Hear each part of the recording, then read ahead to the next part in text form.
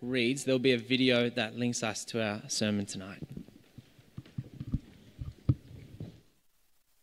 We're reading from John 11, verse 17. You'll find that at the page of bottom of page 871 in the Pew Bibles. I'll give you a second to look it up. On his arrival, Jesus found that Lazarus had already been in the tomb for 4 days. Now Bethany was less than 2 miles from Jerusalem, and many of the Jews had come to Martha and Mary to comfort them in the loss of their brother. When Martha heard that Jesus was coming, she went out to meet him, but Mary stayed home. "Lord," Martha said to Jesus, "if you had been here, my brother wouldn't have died. But I know that even now God will give you whatever you ask." Jesus said to her, "Your brother will rise again." Martha said, "I know he will rise again in the resurrection at the last day." Jesus said to her, "I am the resurrection and the life. The one who believes in me will live even though they die, and whoever lives by believing in me will never die. Do you believe this?" "Yes, Lord," she replied. "I believe that you are the Messiah, the Son of God, who is to come into the world." And after she said this, she went back and called her sister Mary aside. "The teacher is here," she said. And he's asking for you. When Mary heard this, she got up quickly and went to him. Now Jesus had not yet entered the village, but was still at the place where Martha had met him. When the Jews who had been with Mary in the house, comforting her, noticed how quickly she got up and went out, they followed her, supposing that she was going to the tomb to mourn there. When Mary reached the place where Jesus was and saw him, she fell at his feet and said, "Lord, if you had been here, my brother would not have died." When Jesus saw her weeping and the Jews who had come along with her also weeping, he was deeply moved in spirit and troubled. "Where have you laid him?" he asked. "Come and see, Lord," they replied. Jesus wept. Then the Jews said, "See how he loved him?" But some of them said, "Could not he who opened the eyes of the blind man have kept this man from dying?" Jesus, once more deeply moved, came to the tomb. It was a cave with a stone rolled across the entrance. "Take away the stone," he said. "But Lord," said Martha, the sister of the dead man, "by this time there is a bad odour, for he's been there for 4 days." Then Jesus said, "Did I not tell you that if you believe, you will see the glory of God?" So they took away the stone. Then Jesus looked up and said, "Father, I thank you that you've heard me. I knew that you always hear me, but I said this for the benefit of the people standing here, that they may believe that you have sent me." When he said this, Jesus called out in a loud voice, "Lazarus, come out." The dead man came out, his hands and his feet wrapped in strips of linen and cloth around his face. Jesus said to them, Take off the grave cloths and let him go."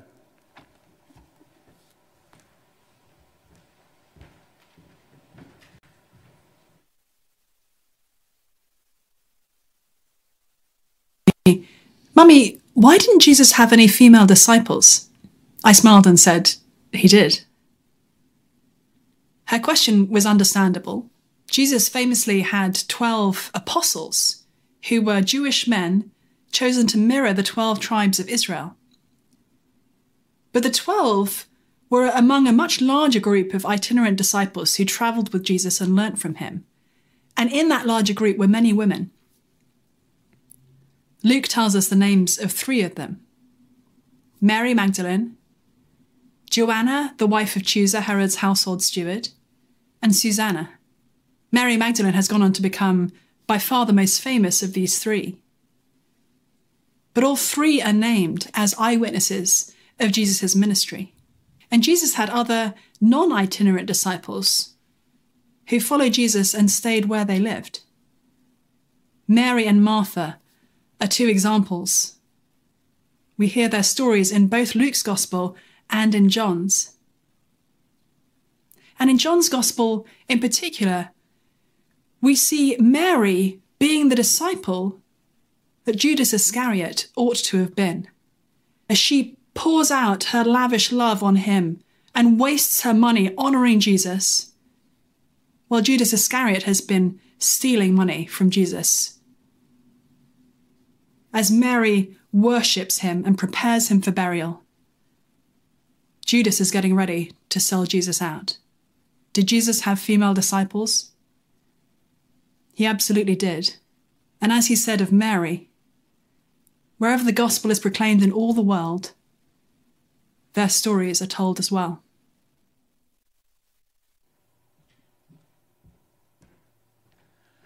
Well, good evening, everybody. Wonderful to be with you all as we gather around God's Word in this moment. And as Rebecca said, their stories have been told before, these women. We've looked at them, and tonight we're going to look at them again. But always as we come to God's Word, and in this series, as we look at Jesus through the eyes of women, is that we long to know Jesus more deeply. We want to know what it means to follow him as Lord, and also know of his great love for us. And so as we come before this passage and the other one in Luke, I'm going to pray, but let's all pray as we come before God and his word together. Our good and our gracious God, we really do thank you for your word. Most of all, we thank you that your word became flesh in the Lord Jesus. And we thank you that he walked this earth. Thank you that he is the resurrection and the life. And Father, we pray tonight, as we look at these passages, as we look at Jesus through the eyes of these women, that you will help us to love and to know the Lord Jesus more deeply. May my words be yours, and please work in us here and across the screen by your Spirit. In Jesus' name, amen. Well, friends, as we come to this passage tonight, in many ways, Rebecca has orientated us very well. We're in this series of Jesus through the eyes of women, and our theme tonight is discipleship. And so we're going to explore what does it mean and what does it look like for us to be disciples of Jesus, to follow him in whatever season, whatever moment of life we're in. And as we go through this journey, as we look through the scriptures and a few of the female characters, we'll see that Jesus actually brings immense kind of hope and immense certainty in a life that is full of fear and uncertainty. And we'll see that as we see him as Lord and Saviour and glorious, we too will be compelled to follow him, even at the cost of great sacrifice. Now, as we go about this journey, we're going to explore it through two lenses, in a sense. Rebecca pointed out there was two groups of disciples two kind of groups in a sense. There's some females that stayed at home in Mary and Martha in their hometown of Bethany, and then there was some itinerant disciples. And so we'll look at the ones at the beginning of our chapter here in John 11 in Mary and Martha, and then we'll head over to the itinerant disciples. So as we begin our journey, looking at Mary and Martha here in John 11, if you flick back to the very beginning of the chapter, you'll see that these sisters are in great need, exceptional need. And as we begin this journey looking at what discipleship is about, we're going to see that these women see, hear, and believe in Jesus as Saviour. And we're very much confronted at the very beginning by their deep need because their brother is sick. But not just a little bit sick, like he's about to die. And so they turn to the only one to whom they know can save him, which is Jesus. Now, we don't know a heap about the backstory of Mary and Martha, but John, in this case, gives a bit of a glimpse into the relationship that he had with them. If you look at verse 5, it says, "Now Jesus loved Martha and her sister and Lazarus." Now, that is actually unusual language in the Bible. It's talking here about a deep love that Jesus has for Martha and Mary and Lazarus. And it's a deep love that is like a friendship, deep, abiding friendship. And Jesus' love for Mary and Martha is then reciprocated in return as they love him as one of his disciples. But he is not just a friend, he is their Lord. So when Lazarus is sick, they know they have nowhere left to turn but to Jesus. And so when you look at verse 3, you can hear their desperation, but their desire for Jesus to come and act, do his work. In verse 3 it said, they sent for Jesus, "Lord, the one you love is sick." In other words, they're saying, Jesus, one of your best mates, the one you love, and you love us too. We know you heal people. Please come and save our brother. But then we read some very surprising verses in verses 4 through to 6. When he heard this, Jesus said, "This sickness will not end in death. No, it is for God's glory, that God's Son may be glorified through it." Now that verse we read before, now Jesus loved Martha and her sister and Lazarus. So when he heard that Lazarus was sick, he stayed there for 2 more days. Did you notice there the relationship between Jesus loving Martha and Mary? So therefore he stayed away. That seems so strange, doesn't it? It seems shocking. Jesus loves these sisters, so he stays away. He doesn't come. His way of showing them love in this circumstance is to not answer their direct request. Now that might seem callous, and it seems like, what kind of superficial love does Jesus have? But I really like the way that one commentator named Klink put it. He said this: God's ability to use the sickness and death of Lazarus must be understood as fitting perfectly and purposefully with his love for Lazarus and his family, Mary and Martha. Even the delay of Jesus recorded in verse 6 is not to be viewed as a dispassionate response, but must be understood in light of the love of God. Now that's beautiful theological truth. But I can't imagine, and you can imagine too, that that's not what Martha and Mary wanted to hear. That's not the kind of love they wanted. It's not the kind of love that they were expecting. But the delay is not a lack of care. And the delay is not a lack of love. The delay can only mean there's a greater love on the horizon for them. And we get a glimpse of that as we look in verses 14 through to 15. Jesus is talking to his 12 disciples and he says, "Lazarus is dead. And for your sake, I'm glad I was not there so that you may believe. But let us go to him." Jesus' love for Mary and Martha means that he wants to give them a greater revelation of himself, to give them a greater understanding of the glory of God through him so that they can believe, even if that means through immense suffering in their brother dying. Now for Mary and Martha, when they call out on Jesus, that's similar for us when we call out in prayer. And if you've been a Christian for any length of time, I imagine you've prayed prayers where God hasn't answered them, or you've had to wait. And they've seemed good, right, prayers in line with what we think the kingdom of God is about. But the answer from God has been no, or wait. And what we see very clearly through this story here is that when that is the case, it is not because there's a lack of love. It's not the case because God can't act, but God has greater purposes. It is not betrayal. This story encourages us to look for the glory of God and the love of God in every and all circumstances of life, especially in the dark and the despairing ones. God's love is not absent and his purposes are never defeated. We can trust in God's sovereignty and timing and decision precisely because he loves us and precisely because he has all power and control. But days pass, and now we get to meet Martha in person. In this moment, Martha has sent for Jesus. She's been waiting for him. And then she hears of his arrival. In verse 20, when Martha heard Jesus coming, she went out to him to meet him. But Mary stayed at home. "Lord," Martha said to Jesus, "if you had been here, my brother would not have died." Like you could just hear the anguish, the pain in her voice there. "But I know that even now God will give you whatever you ask." Isn't that not just a beautiful picture of just bearing all the pain and the grief before Jesus, but trusting in him? A wonderful combination of those two things in trust amidst pain and grief. And so Jesus replies, "Your brother will rise again."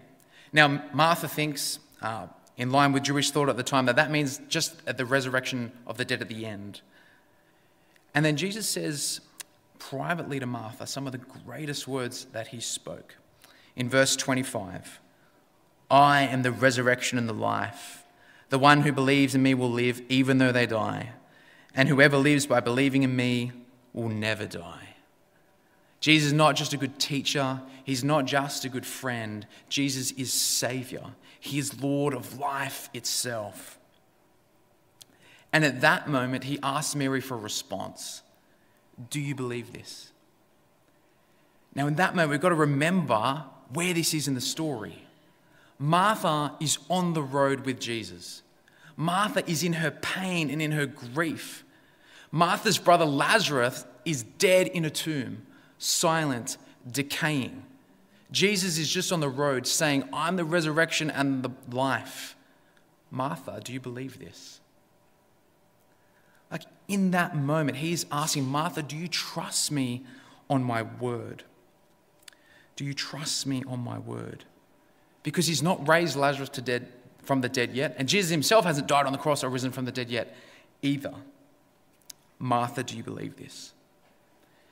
And these words for us echo over our life when we are in moments of pain, in moments of suffering or whatever it may be, moments of doubt. As was mentioned last week and then again today, my grandma passed away and went to be with the Lord last week. Her faith, her hope, our hope is only in that Jesus is the resurrection and the life. That is all that is left. And we have certain hope of that, but that is what we cling to. That's what we recite and believe over ourselves. And in times of struggle or doubt for us, whatever situation of life or moment of life we're in this moment, we too can believe, trust in the words of Jesus. I am the resurrection and the life. Whether it is incurable illness or immense distress of some form, relational, personal, whatever it may be, Jesus' words ring over us. I'm the resurrection and the life. Do you believe this? Now, when Jesus asks her, do you believe this, to Martha, it's not just an abstract thought. This is deep in her moment. This has got to be trust with all her body, mind, and spirit. It's a huge question to ask her. And Martha's response, verse 27, yes, Lord, I believe you are the Messiah, the Son of God, who's come into the world. From the lips of Martha, we hear one of the greatest declarations of faith in the New Testament. Her faith is only going to grow as she witnesses Jesus die and rise again. But in this moment, she is seeing him as Lord, showing us what it means to be a disciple.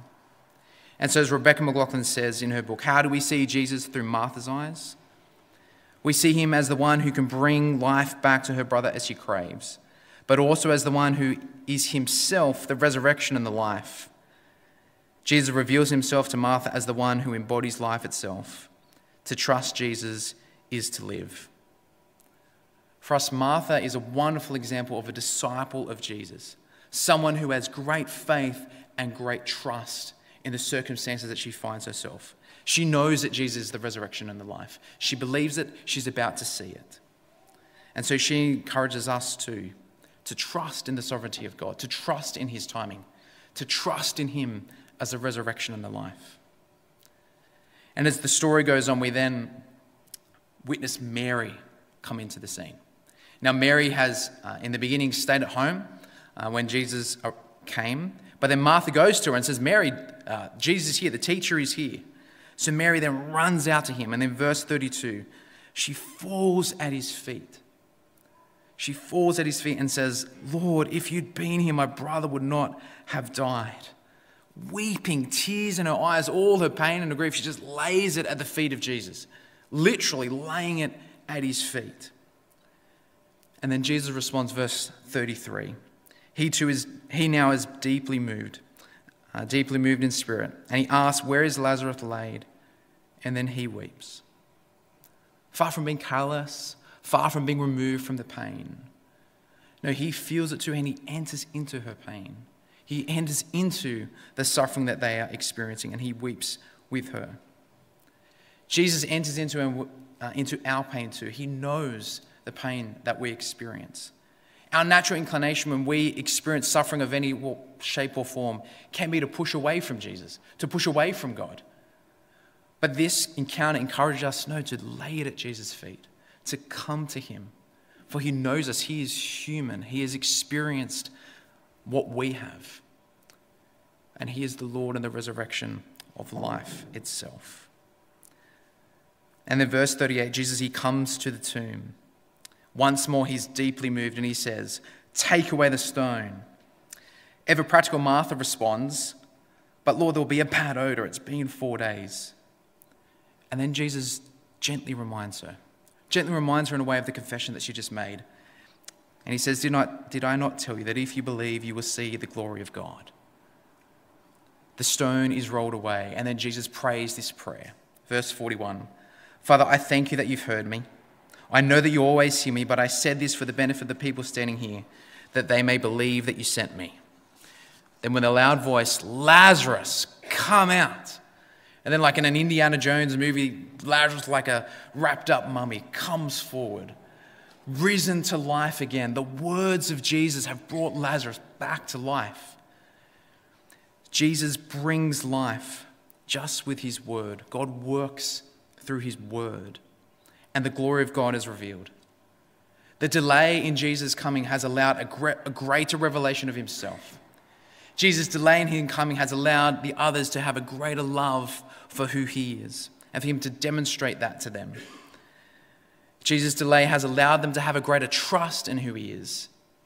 And most of all, Jesus' delay has allowed them to see him to be the Son of God and to know that in him is life, that he is the resurrection of life, so that they too can believe and have life in him now and into eternity.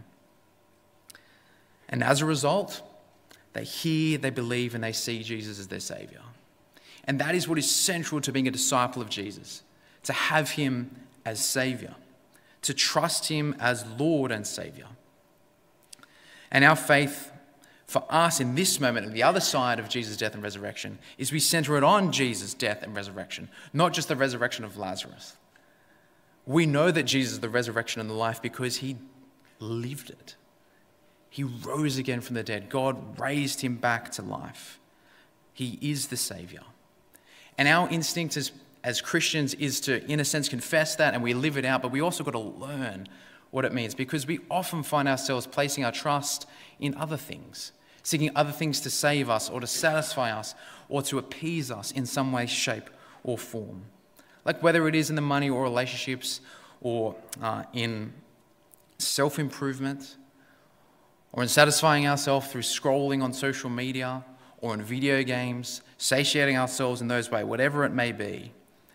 In becoming a disciple of Jesus, he is the Saviour of our eternal life and in our present life.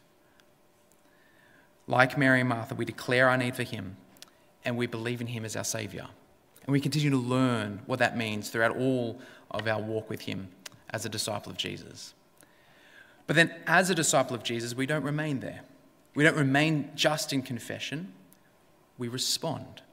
We respond to him as Lord and follow him in that way. In particular, we follow him sacrificially. And that is illustrated beautifully well in the next chapter with Mary. If you have a look in chapter 12, we see Mary gives an extravagant sacrifice. She worships him as Lord.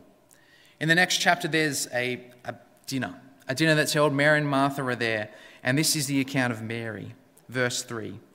Mary took a pint of pure nard, an expensive perfume, and she poured it on Jesus' feet, wiped it with her hair, and the house was filled with the fragrance of perfume.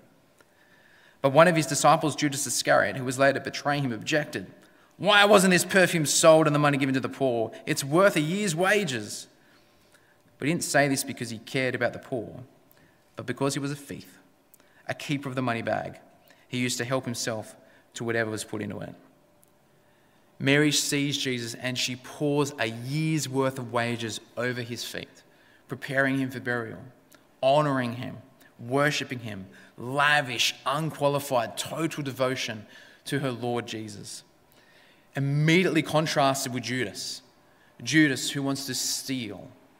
Mary pours out, while Judas just wants for himself. Now, what's Jesus' response to this? He says, verse 7, "Leave her alone. It was intended that she should save this perfume for the day of my burial." Jesus' response is to defend Mary, to honour Mary's sacrifice for him. So in this moment, How do we see Jesus through the eyes of Mary of Bethany? We see him as the one who merits all of her extravagant love, the one on whom nothing can be wasted. We see him as the one who defends her from critique. Now, this passage, in a sense, is usually a whole sermon in and of itself. But as we think about what it means to be a disciple of Jesus, Mary encourages us to ask, in what way do we, or can we, extravagantly show love to Jesus, to worship him as our Lord and as our Saviour? We're prepared to give it all, we hold some back. Sacrificial or stingy. And I don't like these parts of sermons or in the preparation because they always hit me the most. I know I've got to learn in my generosity and in my sacrifice for the Lord. And in Mary of Bethany here, we see a person who sees Jesus to be worthy of all her devotion, to be all her sacrifice, and she pours it out over him. But Mary's not the only one who is sacrificial as she follows Jesus. And this brings us to the 3 female disciples that Rebecca mentioned in the Gospel of Luke. Now, we get a glimpse of their story in Luke 8. If you want, you can flick over to it. It'll be on the screen and I'll read it for you. Jesus is going on about his ministry in Galilee. And it says this: Jesus travelled about from one town and village to another, proclaiming the good news of the kingdom of God. The 12 were with him, and also some women who were cured of evil spirits and diseases. Mary called Magdalene, from whom 7 demons had come out, Joanna, the wife of Chuza, the manager of Herod's household, Susanna, and many others. These women were helping to support them out of their own means. So in thinking about what it looks like to follow Jesus, let's look at Mary first. Mary Magdalene. By far the most famous of all 3, for some good biblical reasons and some poor historical reasons. We don't know if she's married or if she was single. We don't know if she had children or not. We don't know if she's young or she's old. We don't know anything of her sexual history. What we do know is what Luke tells us here, that she had 7 demons that was cast out of her. That meant she was on the absolute outcasts of society, on the outskirts, despised, rejected. Similar but in a different way to the woman at the well that we met last week. She is entombed, she is imprisoned, and she is despised. But Jesus has come to her. We don't know the story, but we know the result. Jesus has transformed her life, redeemed her, freed her, healed her from this evil spiritual power. Jesus transforms her life, and she follows him, and she's following him sacrificially. And so when we see Jesus through Mary Magdalene's eyes at this point, we see that Jesus is choosing people from the very outskirts of society, bringing them into his community, making them part of his community and mission. And as Rebecca McLaughlin says, when we see Jesus through Mary Magdalene's eyes, we see him as one who utterly transformed her life. Mary has gone from being a playground of demons to becoming one of the loved and key players in the Jesus movement, part of his circle of disciples and in his mission to the world. And no matter who you are, no matter what you've done, no matter what is happening or happened to you, Jesus can transform your life. That is the promise of who he is. And by the Spirit, he can transform our life today. Come to him. He will transform you. And like Mary, go and follow him. And then that brings us to the second woman mentioned, which is Joanna. Now, we're told Joanna is the wife of Chuza, who's the manager of Herod's household. Now, the line of Herods are no friends of Jews, and they're certainly no friends of Jesus. They're allies of the Romans, and they kind of rule over the Galilean region on the Roman behalf. For the first readers of Luke, when you hear Herod's household, you get like a shudder that goes down your spine. Because Herod is the one who imprisoned and then beheaded John the Baptist. When we flick open to chapter 13, we hear that Herod wants to kill Jesus. But here is Joanna. Joanna, who is the wife of Chuza, who is, in a sense, like the chief of staff of Herod's household. She would have been privy to all the comforts of what it looked like to live in that place. And it also would have been highly controversial for her to go and to follow Jesus and to be a benefactor of the Jesus movement. It is dangerous, in a sense, for Joanna, highly sacrificial of her to follow Jesus and be a benefactor of his mission. So when we look briefly at Joanna's story, it's like a Polaroid that we stick on our fridge of what it looks like to pick up our cross and follow Jesus. Just a glimpse of what that looks like. As Rebecca McLaughlin says, when we see Jesus through Joanna's eyes, we see him as the one through whom all status must be sacrificed, all friends in high places left behind, the one on whom our money should be spent, the one on whom we risk everything. Friends, as a disciple of Jesus, there is beautiful, good, and wonderful things that come. And we're also called to sacrifice for him, to leave behind the things of this world and to follow after him. And so when we see the story of Joanna, we can then also look forward to all the work that Jesus did. To know that he stepped out of heaven, that he then hung on a cross, he rose again in victory. And he did that for us, taking our sins and placing it on him, winning the victory over sin and death, granting us forgiveness, granting us adoption into his family. This is the beauty of what Jesus has done for us. And the natural response will grow more and more to be to sacrificially follow him, whatever season and moment of life we're in. Now, that certainly doesn't make sacrifice easy. Sacrifice is never easy, but it is always worth it. And it is who we are as people of Jesus. And for each of us, the sacrifice is going to be different. We have different things that we value more than one another, but we all have things that we value, all have things that we are called to sacrifice. Whether it is part of our finances or part of our time or in career opportunities, maybe in the types or the amount of social media, in the amount of video games that we play. It could be in career, possessions, friends, lavish holidays, whatever it may be, there is something often continual that we're called to sacrifice as we follow the Lord Jesus. Whatever the case may be, because it's sacrifice, it will always be intentional. It will cost something, but it will always be worth it.